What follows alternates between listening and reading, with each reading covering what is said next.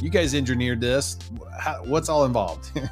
Well, I mean, we start with the battery source, obviously an energy source, and especially the way battery technology has come to us, even in the last, 36 months. Yeah. It's been crazy. We've switched over energy storage modules twice in the last 24 months because the technology is moving so quickly. So we end up with a battery pack that's about half the size of a Tesla Model S as a reference point. It gives us a full day of runtime out of that battery pack. Charge it off of shore power.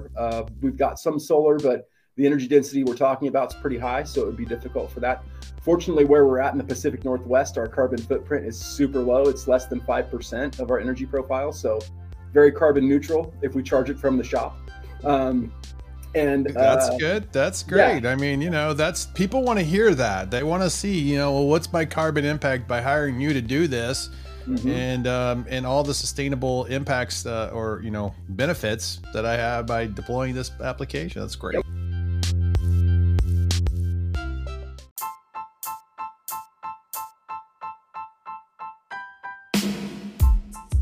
Welcome to the Environmental Transformation Podcast, where we talk with industry leaders, climate champions, and sustainability professionals who are making an impact in their businesses today. Each leader is solving complex challenges and providing solutions within their respective areas of expertise. And here's our host, Sean Grady. Hey, have you noticed it's harder and harder these days to, earn your continuing education units or those certification maintenance points to maintain your industry credential? Also, are you tired of attending online conferences and not really getting what you expected out of it? Well, look no further. Go to www.environmentaltransformationpodcast.com and sign up to watch one of my episodes and earn one CEU for only $10 per episode. Have fun watching any of the episodes on my listening platform, take a 5-question quiz at the completion of the video, and receive a certificate of listening to earn one CEU for your time. More importantly, you get to choose which topic you want to listen to, and the best part, how can you beat $10 for a CEU? Also, you'll be able to stay up on industry trends, regulatory updates, and the hot topics of the day like ESG, PFAS, circular economy, climate change, and so much more. Where else can you earn one CEU while you're working out or taking your lunch break? I can't think of a better way to meet your CEU requirements. So what are you waiting for? Go to www.environmentaltransformationpodcast.com and start earning yours today.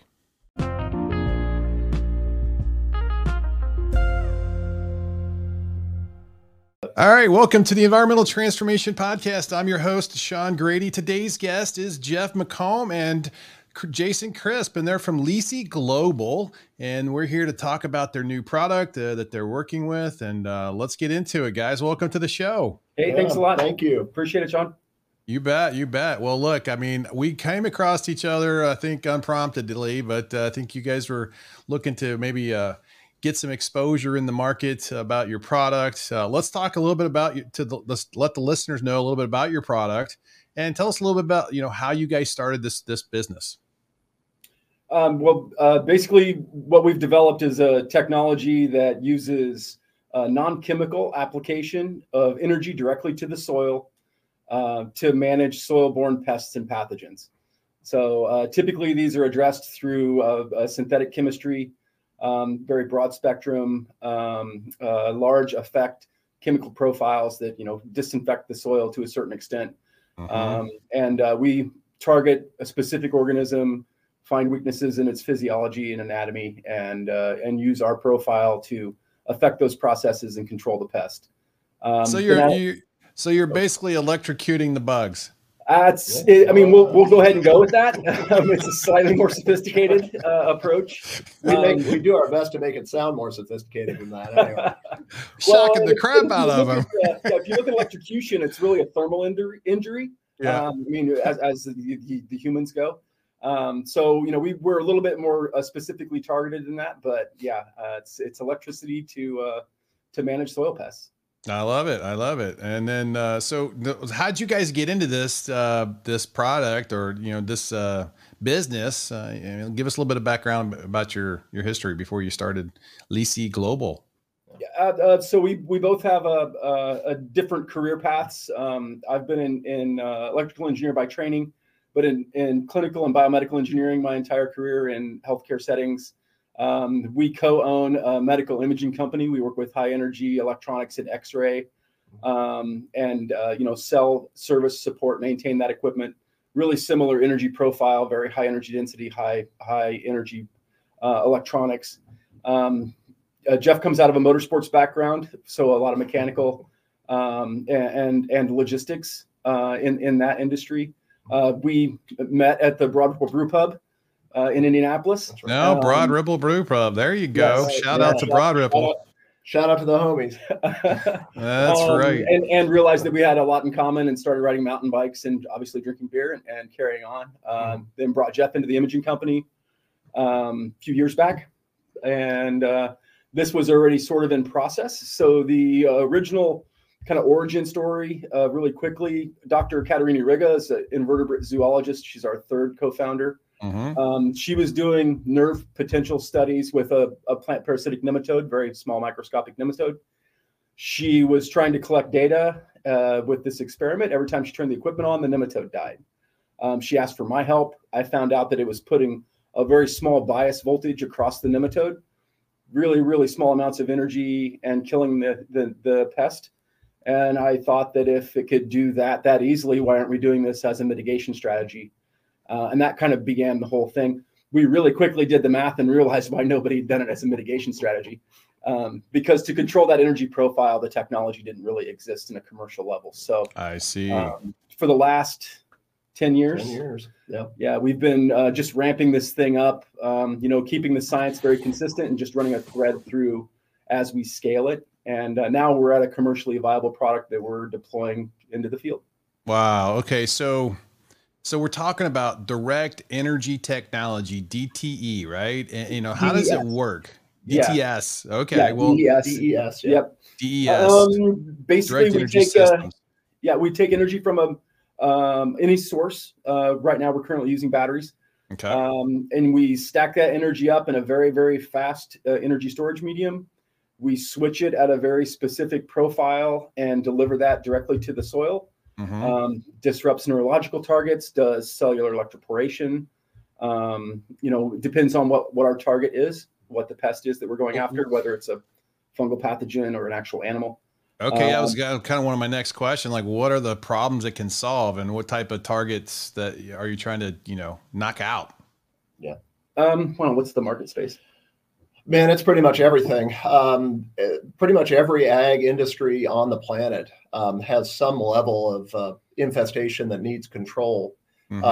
And more often than not, there isn't a chemistry available that's effective, that's available to them. So nematodes in particular, when you get into places where there have been, thousands of years of intensive agriculture, you get into Europe or Africa, South America, those places where pest pressures are just intense, so intense, in fact, that when you put a plant in the ground, the nematodes will come out of dormancy. They'll eat the roots of the plant and kill it.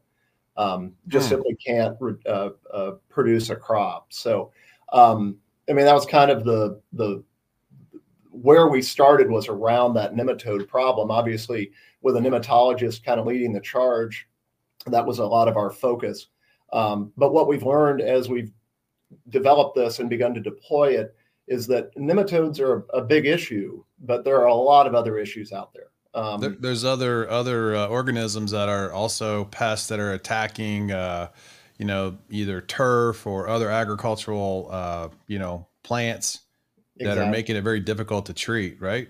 Exactly. And so what we're doing now is keeping that focus on the nematodes, but also shifting our attention to, whether it's grubs or crickets. One of the things, obviously the goal for us right now is to deploy and generate revenue, learn what we can in golf turf. That's the direct turf branding that you see here. But with an eye toward agriculture in general. And so we cut our teeth in turf, where the infrastructure is not as we're not having to navigate infrastructure. It's a flat open field, so to speak. We could come in, dial in that energy profile that's effective for nematodes, and then we find that energy profile, fine-tuned, can target those other insects, those other organisms that are harmful to not just golf turf, but also other areas of agriculture. Well, there's got to be there's a lot of really great applications, it sounds like, with this technology. And agricultural, and food security seems like one of the biggest opportunities to help solve some, problems, in that space. I mean, is the product being kind of focused, like you mentioned, you're going to get to agriculture, but right now you're doing a lot of proving it out on more turf right now. Is that let's take the learnings from the turf and then try to figure out better application strategies for the agriculture? Is that how you guys are approaching, or is it just like either way, either problem we're going after, So from an engineering standpoint, in terms of how you get the energy into the soil, golf turf presents very few challenges compared to other row crops, vegetables, whatever what have you.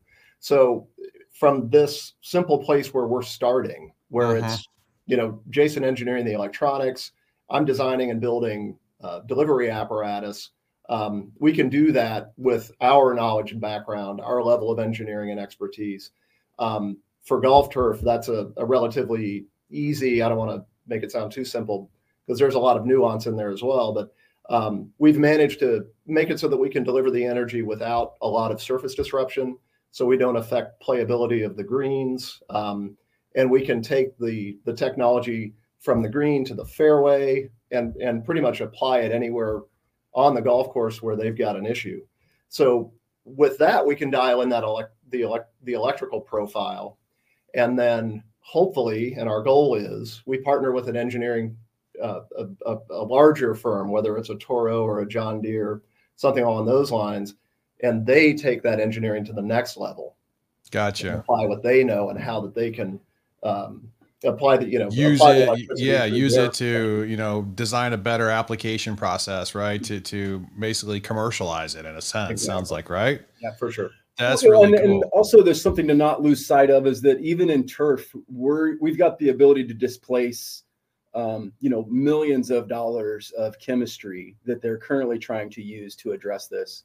Well, it doesn't have to go on the ground. Right? Great point. Now you get into the environmental benefits of this technology, and really that was what really piqued my interest, to be honest with you guys, when I saw what you guys are doing from a sustainability perspective. To me, this is probably one of the biggest drivers. I mean, it is, of course, to address the pest issue, but oh my gosh, the sustainability benefits of using this technology over conventional practices, by chemical treatment, water usage, all those other things. I mean, that to me is the bigger payoff at the end of the day, right? Yeah, and it's every cropping system, right? I mean, we're starting in turf because it's a very high value, very small footprint crop with tons of inputs. They're spending thousands of dollars a year in chemistry per green. And, don't lick your golf ball. Wash your hands before you eat your sandwich. I'm just throwing that out there to your listeners. Yeah. Don't do that. It's not a great idea. Yeah. Because that chemistry, by definition, if it's effective, it's toxic. Right. Otherwise, there's no efficacy. Yeah. It has to have biological interaction. Absolutely. Now, have you guys had any conversations with like the USGA and the green course section? Because I had an interview with one of their lead guys, Cole Thompson, who's over there, and that is one of their big tenets and directives, or I guess priorities, with helping golf courses manage their business more sustainably. And they've got some digital technology that they use. One's called their Deacon tool. It's like a digital imaging type GPS type, tool. So it goes out and maps the golf course, maps the players, activity on the course, and they can understand a better way, or should I say, they can understand like where golfers are not going on the course, right? And they can take out some of the maintenance and management of that operation, because, well, golfers don't even go into this bunker or this part of the course that you're actually maintaining and spending fertilizer and chemistries on, and watering and stuff, and you can take those out of play or stop managing them. And then I'm thinking, wow, this tool could also be an augmentation of the approach of their sustainability practice. Yeah. It's like, let's not use chemistries. Let's use, DES. Yeah. And they're aware of what we're doing. And I think especially in the industry in general, everybody's just waiting for us to deploy. We're in a little less than a month. We'll be in South Florida because of various reasons, environmental, the climate is very conducive to these problems down there. And so they have the biggest pest pressure that we can address in that part of the country. And they're just waiting for us. I mean, there's a queue of golf courses that are waiting for our services. And the players in the industry are aware of what we're doing, and especially the ones that have that sustainability kind of mantra. Yeah. Like what you mentioned. They're aware of us. We've had conversations. They're supportive, but we're just rolling out. So they're right. You got to give us a little time to kind of, start deploying and showing the benefits and the results. Right. I mean, yeah, it's really that. And we've partnered with, the preeminent researcher in turf in South Florida. He's been aware of us for 5 years, very big supporter actually, and getting ready to collect data for a peer-reviewed publication, because the way our business model works, we start with the science and the engineering, and then we use that to get us, adoption in the actual cropping industry. So we go through the researchers. We've got a very strong relationship with the USDA. They've done our peer-reviewed publication that you guys can link to. They did all the science on that. We showed up, we treated, we left. So it's all very independently done and very robust in the science. And, that's kind of how we've had to do it. When you create something from whole cloth that hasn't existed before, we don't have any publications we can go back and look at. You need to kind of build up a bit of a library, right? Of Absolutely. some articles and some hundreds and hundreds and hundreds of experiments over the last 8 years. I can't even tell you. Right. But I mean, that's how you do it. You start off with the raw science and you work your way up. So. Right. No, I mean, this is great. I mean, we'll talk a little bit about the technologies that are, kind of used in with this whole product. I mean, are we talking GPS, or is there solar? I mean, you got battery. I mean, how are you guys, getting in the field with us, and you guys engineered this? What's all involved? Well, I mean, we start with a battery source, obviously an energy source, and especially the way battery technology has come to us, even in the last, 36 months. Yeah. It's been crazy. We've switched over energy storage modules twice in the last 24 months because the technology is moving so quickly. So we end up with a battery pack that's about half the size of a Tesla Model S as a reference point. Gives us a full day of runtime out of that battery pack. Charge it off of shore power. We've got some solar, but the energy density we're talking about is pretty high, so it would be difficult for that. Fortunately, where we're at in the Pacific Northwest, our carbon footprint is super low. It's less than 5% of our energy profile. So very carbon neutral if we charge it from the shop. And that's good. That's great. Yeah. I mean, that's, people want to hear that. They want to see, well, what's my carbon impact by hiring you to do this? And all the sustainable impacts or benefits that I have by deploying this application. That's great. Yeah, well, and other than the obvious benefits, we actually have done some measurements and show that we do fix a little bit of carbon in the soil. It's not much to be to really tout as one of our frontline reasons, but yeah, the way it does interact with the soil chemistry, we do end up fixing a little bit of carbon. But we just try and source the energy as cleanly as possible. We use it very, very efficiently because it's a very short path. So there's very few losses. The energy is applied directly to the soil. So the mode of action is very, very direct with the energy profile. It makes it very efficient. Of our cost of goods sold to deliver this treatment, the actual electricity is way down the list in the cost side. So very little amount of electricity. This episode is sponsored by Pest, people advancing science to protect our environment and improve our health. Pest provides an unmatched depth and breadth of testing and analytical capabilities, along with professional services for your in-house lab needs. They have the expertise, capacity, and delivery infrastructure to provide the certified results you require when and where you need them. With over 40 years of innovation, more than 500 certifications and accreditations, Pest is serving customers through over 100 lab and service center locations with mobile lab, on-site, and emergency response service options available. At Pest, they honor their commitments so you can honor yours. The next time you are presented with an environmental testing and analytical needs, turn to Pest. To learn more, go to www.pastelabs.com. That's www.pastelabs.com. So you've got a device that rolls across the surface of the soil. Is that driven remotely? Is that driven, manually? Or how are you guys doing that? We can do it in a variety of ways. Right now we have a robot tractor. So it's all electric. It does have a solar panel on it that will sustain it throughout the day. But it's GPS and has autonomous and semi-autonomous navigation modes. You can also drive it manually. It's very, very efficient and is very powerful for the size. But you can hook it to a traditional tractor. It's self-contained. So the batteries, all the electronics, the delivery apparatus is all one kind of box, one apparatus. And I mean, you can connect it to virtually any vehicle that it's normally used for farming.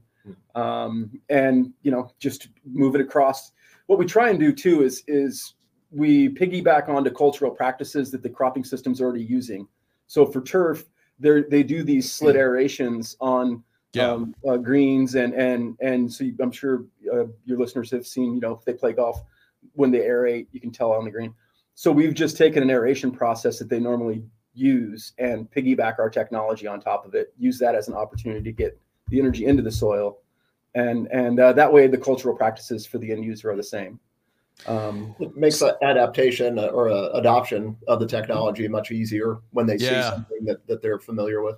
Yeah, because they're thinking, hey, is this going to disrupt or damage my green or my fairway or something like that? And you're like, no, look, it's just like it's barely noticeable, and you can do it at the same time you're doing your aeration, and you won't even actually know we're here, right? I mean, that's and it's the same thing with any cropping system. We've worked with small berry fruit growers when they do the bed formation. It's a really great opportunity there to apply energy profile across that bed former and use that as your opportunity to mitigate the pests. Or with row crops, I mean, there's all sorts of cultivation and things that happen during the season. Another easy way to integrate our treatment into an already existing practice. That way they're not dragging the tractor through the field again. I could imagine, like, if I'm a John Deere type company, right, and you're doing all these seeding or I guess cultivating of some sort of, seeding, cultivating, that kind of stuff. There's got to be a way that you can develop an apparatus that when it's pulling itself across that soil, it's doing its discharge and then planting the seed and killing the bugs that are, I don't know if that's the prime time to do it. I'm not a agricultural specialist, but maybe, right? That's our job right now, is to figure out what the answer to those questions are, because we're not sure either.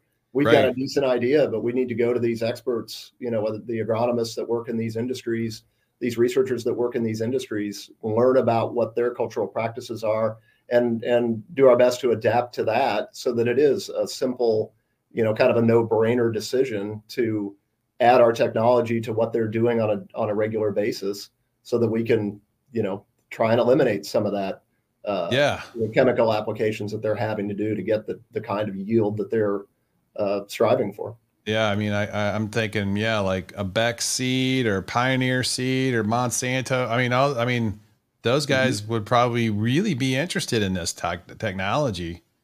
We've had a lot of conversations with a lot of mostly the research and development arms of a lot of interesting companies and certainly universities. I mean, the academic world is a huge source of interest and enthusiasm. Because they know better than anybody that the amount of options that are on the horizon are very few, and the tools that they did have that were effective are going away for good reason, because they are harmful to watersheds and to it's the people that are applying the chemistry on a regular basis that are taking it the hardest, because they get the most exposure. And so when we go to a golf course and we roll this out, the guy that typically applies the nematicides is very interested in what we're doing, because he doesn't want to mess with it. He doesn't want to deal with that chemistry. It's not good.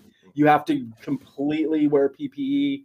That gets your attention when the bottle says you have to completely mask up and get a respirator. And Yeah, Right. it's not good. It's not good. I mean, I'm thinking, what about like, just typical lawn care companies, guys? They're streeting for grubs all the time. And, Yep.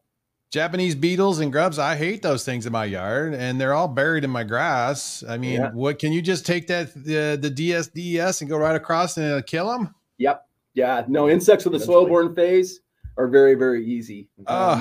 In Europe, we just got back from England, went to a greenskeeper, kind of their regional annual meeting. And for them, because chemistry, has been more restrictive over the last 10 years than in America, they don't have a lot of synthetic options. As a matter of fact, this year, this is it. They're done using synthetic chemistry on turf, sports fields, horse racing tracks, cricket pitches, golf courses, all of it. No synthetic chemistry. And for them, the big one is crane fly larvae. They call them leather jackets. It's a big, in that phase in the soil, it's a very large worm. And really, it's the predators of the worm that create the damage. Crows, badgers, they come in and it looks like a bomb has gone off because it's a buffet, right? They just eat all these larvae. And that's a very, very easy target for us. We're used to working with, fungal pathogens that are microscopic, and then nematodes that are barely visible. So those really small pathogens and pests, that's what our profile is designed for. So anything that's technically like similar physiology but larger is just that much easier because we can get more energy across them. And I guess there would probably be a balance of some of that needing to use it. I mean, like, I do think there might be some need to keep worms alive. Yep. And so is there a risk by treating the soil that the worms would die if you hit them with this energy? Yeah, I mean, there's certainly a broader spectrum effect. We're fairly tailored, especially when it comes to the root zone of the plant. Yeah. So we can tailor our profile to where the rhizosphere itself is, where the energy profile is above the threshold. So you can like amp the voltage. So, it's either it penetrates the soil at a certain depth, or it's a shallow penetration. Is that correct? Or is that? Yeah. What's really interesting is if you look electrically, the electrical conductivity of fallow soil, and then the electrical conductivity of the rhizosphere of the plant, there's so many nutrients, and there's this water layer in the rhizosphere that concentrates our energy profile in that very tiny space.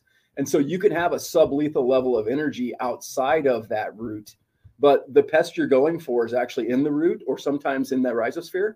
And so the energy profile is concentrated there enough to be effective, where if there's a free living organism that's outside of that, it's fine. And that's part of our selectivity, is we're able to dial that intensity to where we're just trying to get the target organism and kind of leave the rest of it alone. But to your point of earthworms, that's one of the biggest problems they have in Europe, because the ecosystem in a sports pitch is so contrived and it's so man-made that there is no balance. And so they just overpopulate to the point where they're a safety hazard and they're an agronomic problem for the turf itself. So, you try and help maintain that balance, or at least make it so they don't have to use such intensive practices to manage it. And, I mean, in natural ecosystems too, the other thing is when you put a chemistry down, there's persistence for 30 days, 50 days, 120 days of chemical action happening. Nothing gets a chance to recover until those things degrade and are no longer active. We're there and gone. So it's literally a physical effect. It's instantaneous. And then you're back to the normal ecosystem without any chemistry that's latent there, or, the constituents parts that it breaks down into that have 300 days of latency, and then eventually end up in the water table. I mean, we avoid and sidestep all of that. And so the ecosystem has a chance to bounce back a lot more quickly after the treatment than it would otherwise. No, I mean, there's there's a lot of benefits from using this versus chemical applications. It'd be interesting. Have you guys done any comparisons on maybe the cost of application compared to the cost of chemical application on a say a golf course green on average or something like that? So when you're making your value prop pitch to these guys, you're saying, look, this is what we're charging. This is how much you're paying if you did this. I mean, is that kind of what the level of marketing and support you're, showing? And then the value of the end of the day is the sustainability aspect of it should outweigh the, at the end of the day, a lot of the financial maybe gap between the two. Sure. You know, the goal that we're shooting for is basically take one thing out of their budget and replace it with our technology. So they run a fumigant. A lot of golf courses run a fumigant regime for their nematode control, and we plan on coming in at exactly that price point. And you make an excellent point when it comes to the sustainability aspect of it. When a golf course uses, and again, golf course is where we're starting. How this applies, down the road, we're going to learn. But for this initial market where we're headed in, that sustainability aspect, taking the chemistry out of the environment, safer for labor, safer for the players. Right. That is a PR and marketing aspect that they absolutely need to exploit. Yeah, you guys need to. Yeah.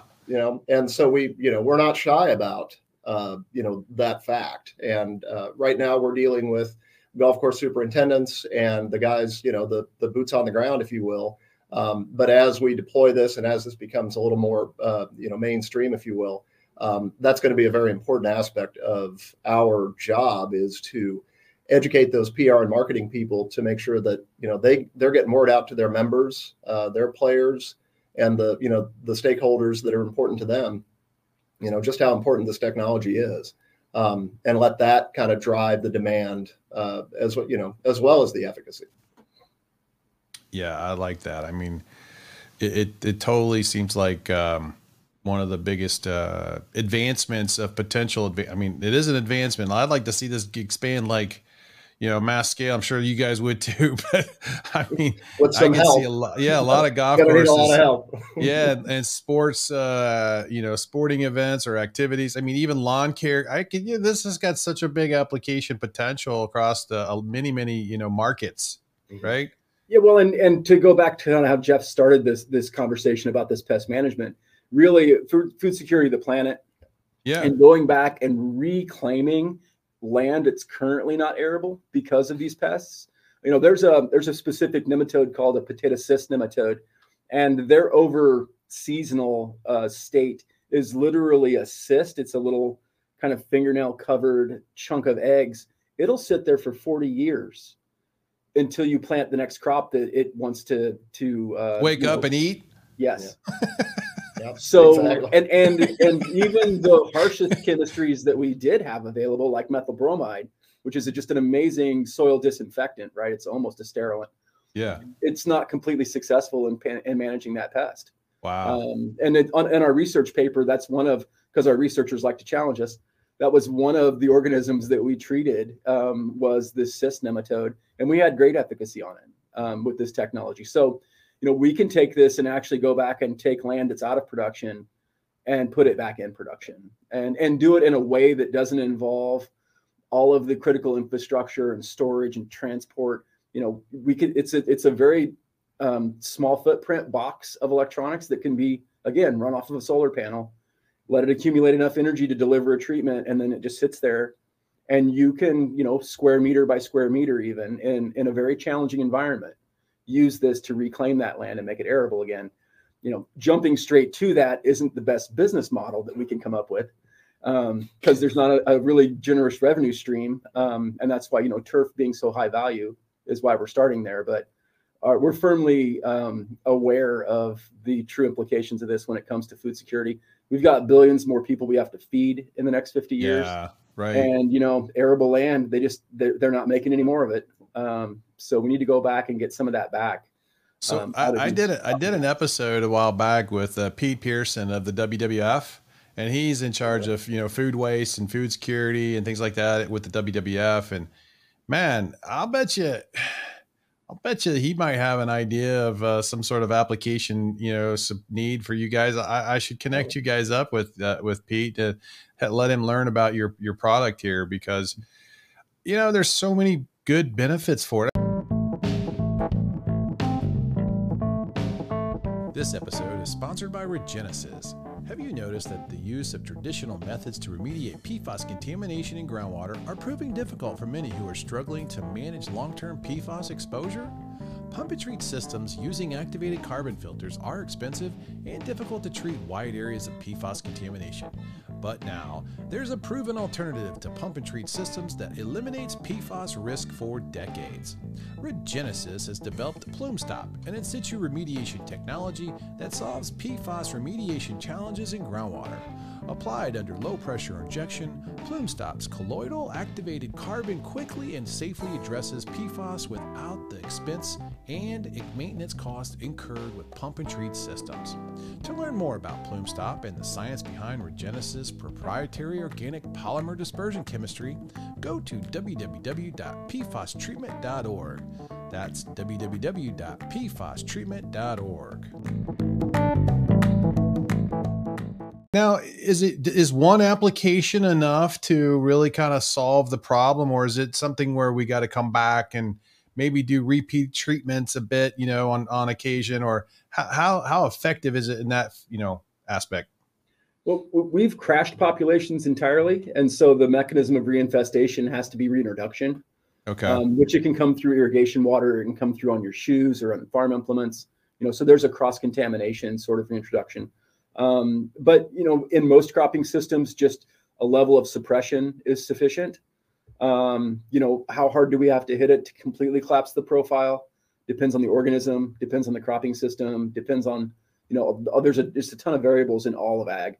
But I mean, the potential is there to crash populations. We've done it in several field trials where, right now there's a golf course in Florida that was heavily infested to the point that they stopped using the green. They mowed the approach and put the pin in there because they were out of chemistry. They were out of the ability to apply any more chemicals to it until the next year. We came in, treated it 30 days later. It was the best green on their golf course. And 6 months later, it still looks great. And the population hasn't really rebounded yet. So we're keeping an eye on that one. But it's almost a case by case or cropping system by cropping system kind of a circumstance. But potentially, yeah, you could knock those populations back that are plant parasitic, that are, like we said, not already, completely out of balance naturally.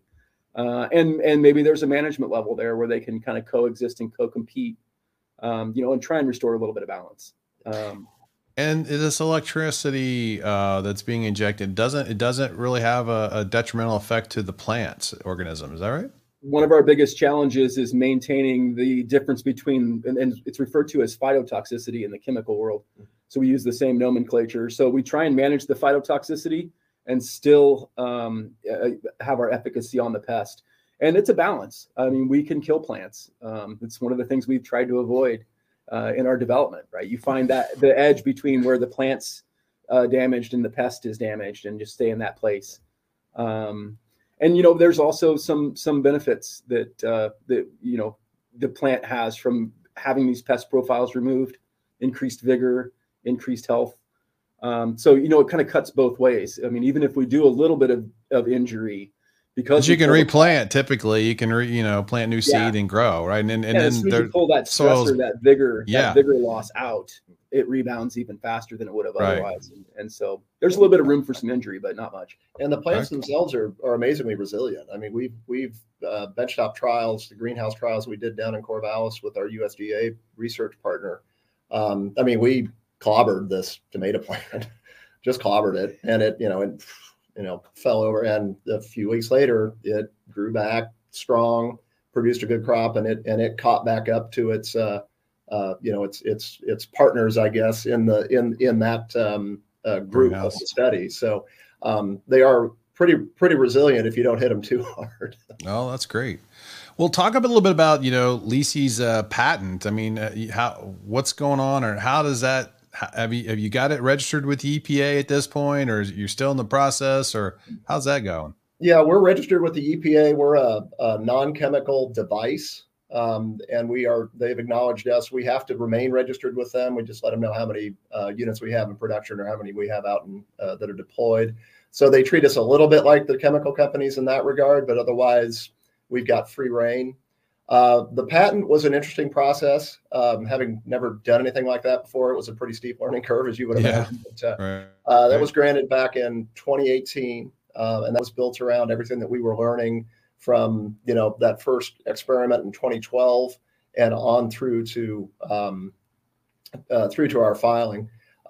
It's issued in the United States. We're currently working with Canada to get it issued there.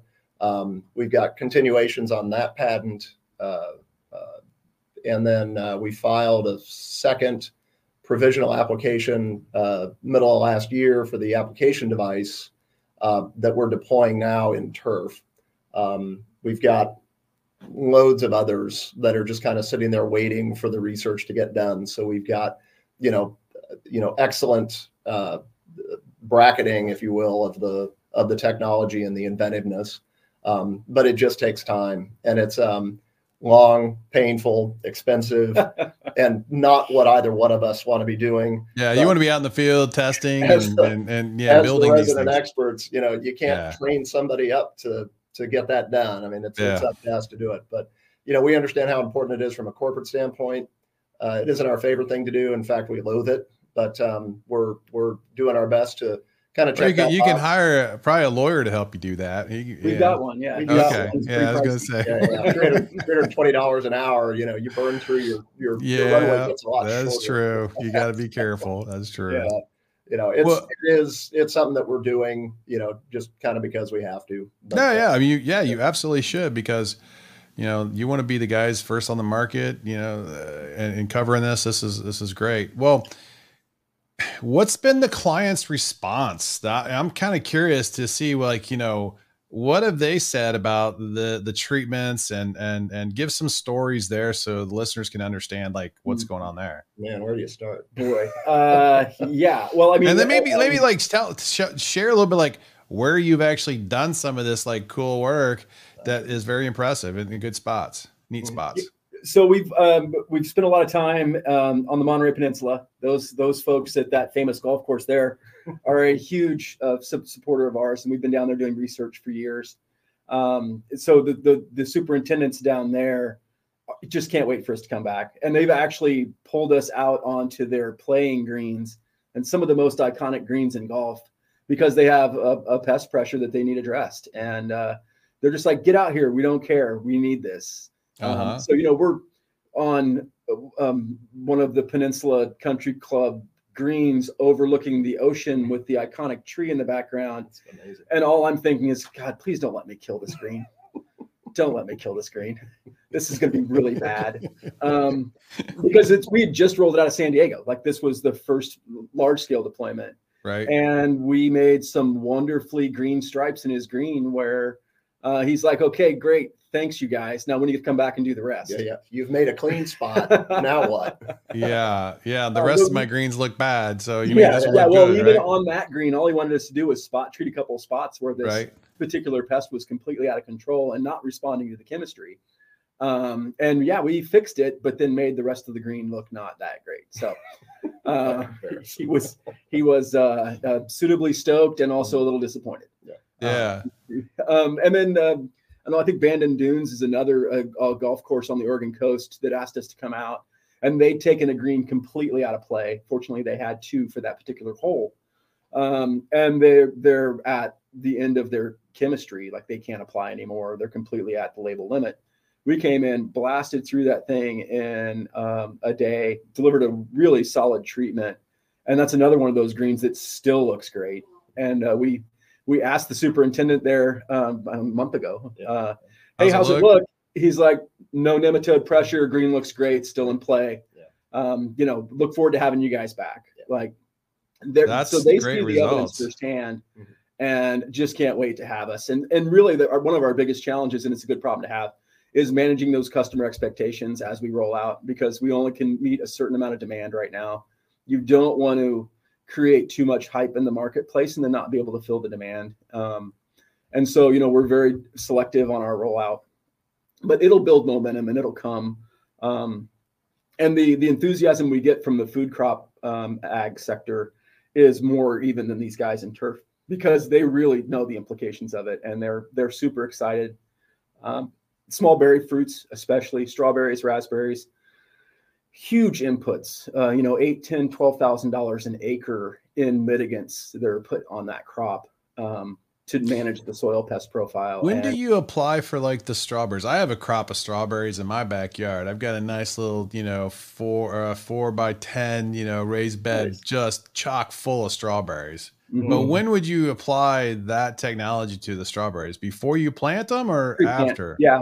Pre-plant? Yeah. So if you think about, and Indiana is a little bit different than like the central coast of California is where most of the like Driscoll and these huge strawberry companies have all their acreage. The issue there is fungal pathogens, verticillium, Phytophthora, Fusarium, and these are all stored or their bank is in the soil. And so eventually as the fruit develops, the fungal pathogen gets up there and then you end up with different types of what looks like mold or downy mildew or things like that. And so most people at that point are putting a foliar application of fungicide on the fruit just to protect it, to get it out through harvest. We just received results from a trial that we did with Fusarium that was in the soil, and we treated these inoculated bits in the soil and were able to control it in the soil, which the researcher we were working with is like, there is no chemistry that will do that. Methyl bromide used to do it because it's a disinfectant. They haven't been able to use that for years, and it's really impacting that industry. And we can treat it at its source and not have to do a foliar application of a fungicide, which now you've got food product that's got chemistry. Yeah, on it. you don't want that. Implications there that aren't great. But really going to the source of where the pathogen is resident and treating it there. That's the solution. They know that it's coming. We're just doing the work. We should be doing strawberry trials out in the field, later this year, early next year at the latest. Because again, it's the demand. Like they have to have it. It's a huge industry. It's billions and billions of dollars. Yeah. And they're really up against it. So, I mean, I think if you talk about enthusiastic kind of adopters, those people that are really staring down the problem and know that it's just it's a slow motion disaster for their industry, they're the ones that are the most excited. And, and that's where we're going next in food is going to be small berry fruits for sure, because the need is there. Wow. No, that's really exciting. So it sounds like, between the golf course community and, maybe some other sporting organizations, I don't know, soccer, whatever. I don't know what other pitches you're applying this technology to. So, in the sporting community, that sounds great. And now this agricultural community is going to be a big. I think you got the residential lawn care community you can look at too. It sounds like a big one to me. We were at the golf course superintendent show down in San Diego this winter. Basically, it was beginning of February, and there was one fellow there who's down in Texas, I think, and then that was his gig, right? He was a lawn care guy, and yeah, he chatted with us for quite a while. And I think he was how soon can I get one of these? Exactly. Yeah. And he wanted an answer, and he wasn't leaving until he got one. But, you're like, well, how much do you want to invest? I'll get you. Yeah. What's this going to cost, and when can I have it? It's way more zeros than you want to write on a check. We're currently sitting on 2. So yeah, it's going to be a bit of a wait. But for sure, Sean, it's the enthusiasm. Is the thing that really kind of keeps us going. It's fun to talk to the, these guys that are just right in the middle of it. And, right. We tell them what we're doing. And, when we first started out and we're telling them and they don't believe us, right. They kind of look at us a little skeptical. And then we start talking about the science. We start talking about the things that we learned in the field. And we start talking to them the way that they talk about their industry. Right. And so we build the relationship like that. We speak to them in their language. We show them the data that we've generated, and we're not woo. There's a ton of woo, especially in golf, where you've got tees and all these things that they'll roll out to these golf course superintendents at these trade shows and things like that, and they'll buy into it. They'll spend hundreds of thousands of dollars to have this stuff applied to their golf courses, and none of it works. Literally, none of it works. Right. So when we come to them with the data, here you go. We've got a published review, peer-reviewed publication on the website. Go take a look at it, and then the phone starts ringing. It's like, how soon can you guys get out? I mean, that's how we got Bandon Dunes, knocking on our door. Come out and give it a try. Well, this and that, we don't care. Come out and give it a shot. Because we need something. Yeah, I mean, they're like, hey, you're my last resort now. Obi-Wan Kenobi, come help me. Yeah. Well, and the next step is renovation. So they basically strip the turf up, treat the soil or haul in new soil. and redo the entire green. And that's, that's tens of thousands. That's really expensive. amazing. No, that's expensive too. Did you know E-Tank is the only environmental rental equipment company in the industry that offers a 100% certified clean guarantee at no additional cost? Well, this gives customers the peace of mind knowing that container contents from the previous renter isn't going to cross-contaminate the contents of the current customer and potentially cause liability concerns. E-Tank also provides a one-of-a-kind complete maintenance program for all its rental items, including liquid-tight roll-off containers, fluid transfer pumps, and filtration system components. To learn more about the types of containers and pumps E-Tank supplies, check out their website at www.etank.net.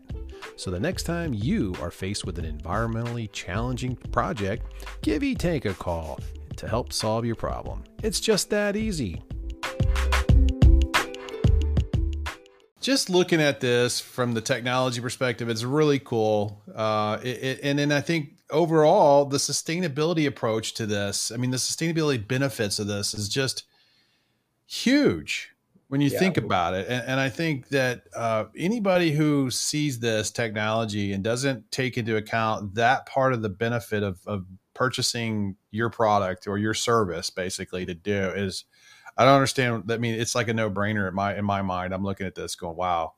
Well, how can you guys, what's the plan to scale this technology in the market? What do you got? I know you're doing these trials and you're building the experience summaries and stuff, but anything more than that you guys are looking for to scale this thing? Yeah, absolutely. We're at revenue in May, so we're delivering it as a fee for service through a channel partner. We've got a local distributor in South Florida, and he does this sort of work with these golf courses already. We'll just be another arrow in his quiver. Gotcha. To help them manage these issues, and so that's going to scale and revenue, start generating some positive cash flow while we build more units, while we deploy into other areas that still have turf needs. So, kind of staying in that industry. But then, next week we're doing a research trial in a hop field.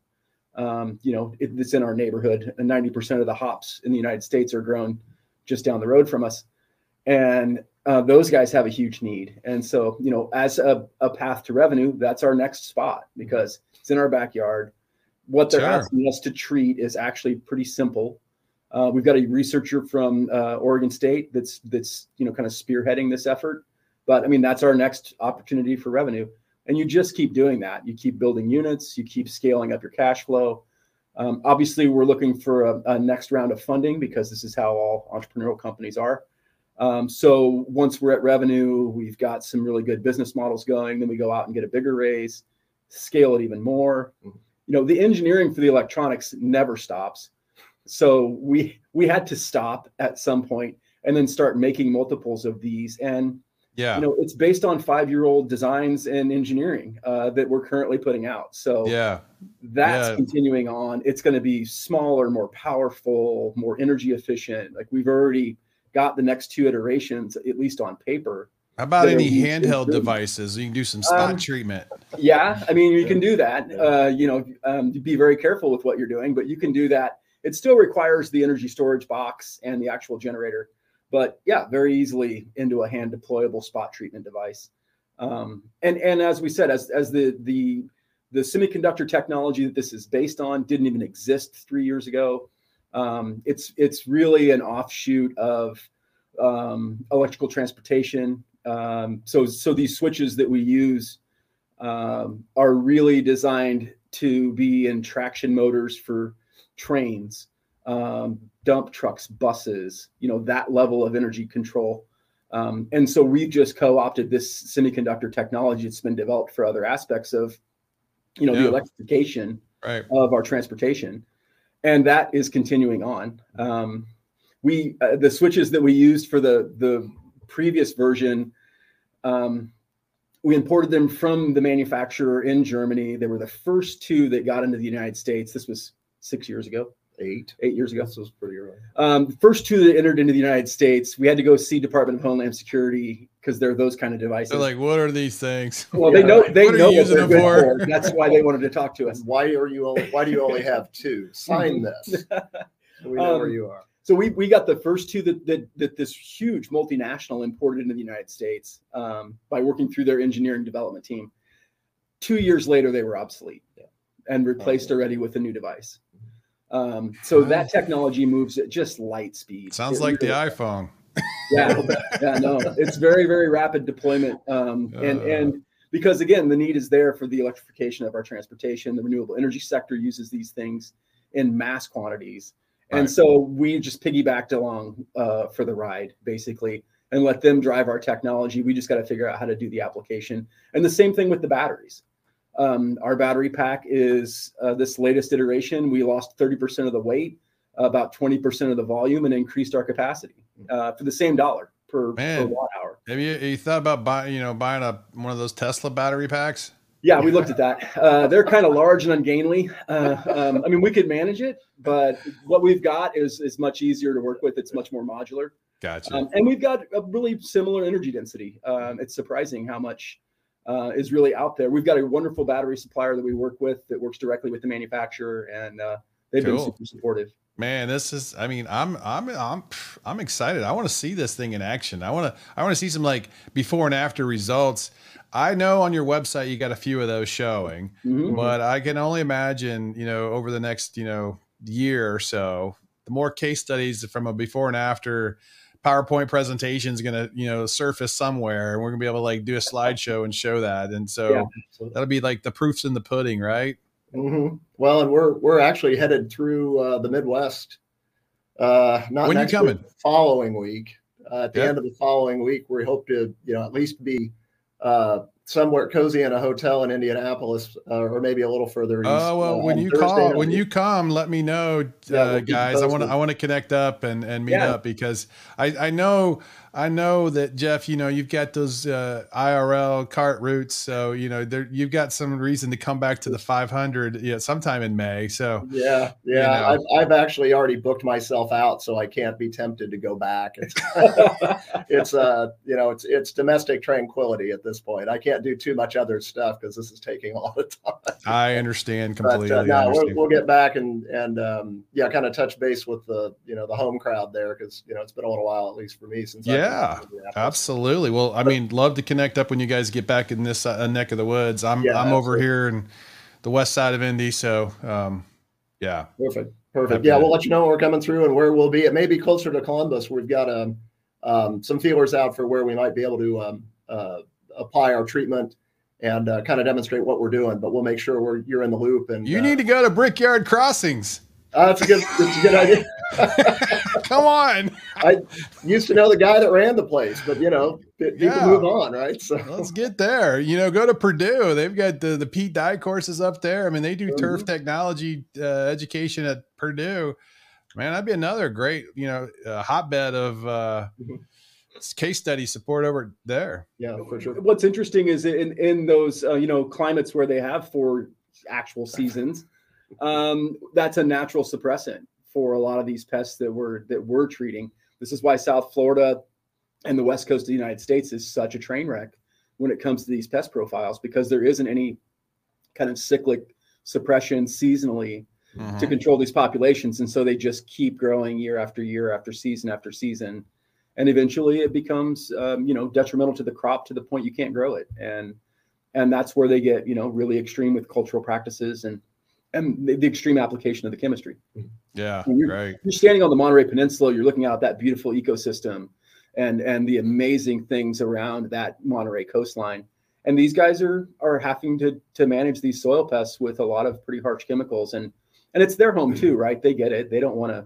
They don't want to over chemicalize, over apply, and and it's a real personal concern for them. And fortunately in the Midwest, that's not really that big of a concern for turf.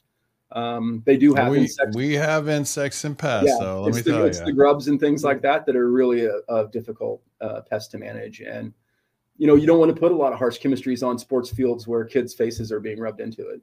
Another reason why, this is a great alternative to chemical treatment. So, I mean, awesome. This has got lots of potential, guys. I mean, I'll do what I can to hype it up on my end, but let's stay connected. And I really appreciate you guys coming on the show today and letting listeners know a little bit more about Lisi Global and your, direct energy system technology and what the application can do or what this device can do for, agriculture and, also, turf, applications. I think it's, controlling these pests in the soil can really be a great thing for the environment. It's such a sustainable option. I really love it. So global food security, that's where we're headed, Sean. Global food security. That's the thing awesome. We will never lose sight of. No, we're running around on golf turf right now. But we're going to get more. Yeah. The global food. I mean, I just can't believe you're not getting a lot of interest from some of the big ag companies thinking, let's do something with you guys. We're way under the radar as far as, and way too soon as far as those guys are concerned. If they, what they do know about us, they're waiting for us to get a little further along, I imagine. Yeah. But you're right. And we're keeping them in the loop. We're making sure to make enough noise that they know we're here. Yeah. But we've got a long way to go in terms of scale. But as that goes, and the more noise we make in turf, more and more will be paying attention. So it's coming. It's coming. We're feeling pretty good about it. We're just getting started. Well, this is great, guys. Good to have the call today. Get in touch with me when you come into town. I'm looking forward to meet up with you guys. And maybe try some hops. And we'll treat those while you're out here. You got it. Absolutely. All right, guys. Have a good night, and we'll talk to you soon. I'll get this out soon. All right. Thanks, Sean. Yeah, thanks, Sean. Yeah. Bye.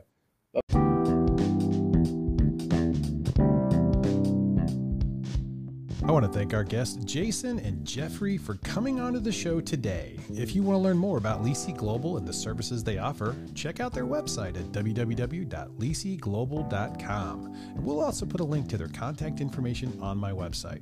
To listen to future environmental transformation podcasts, you can check us out on Apple Podcasts, Spotify, Google Podcasts, and other podcast networks, or better yet, from my website at www.seankgrady.com.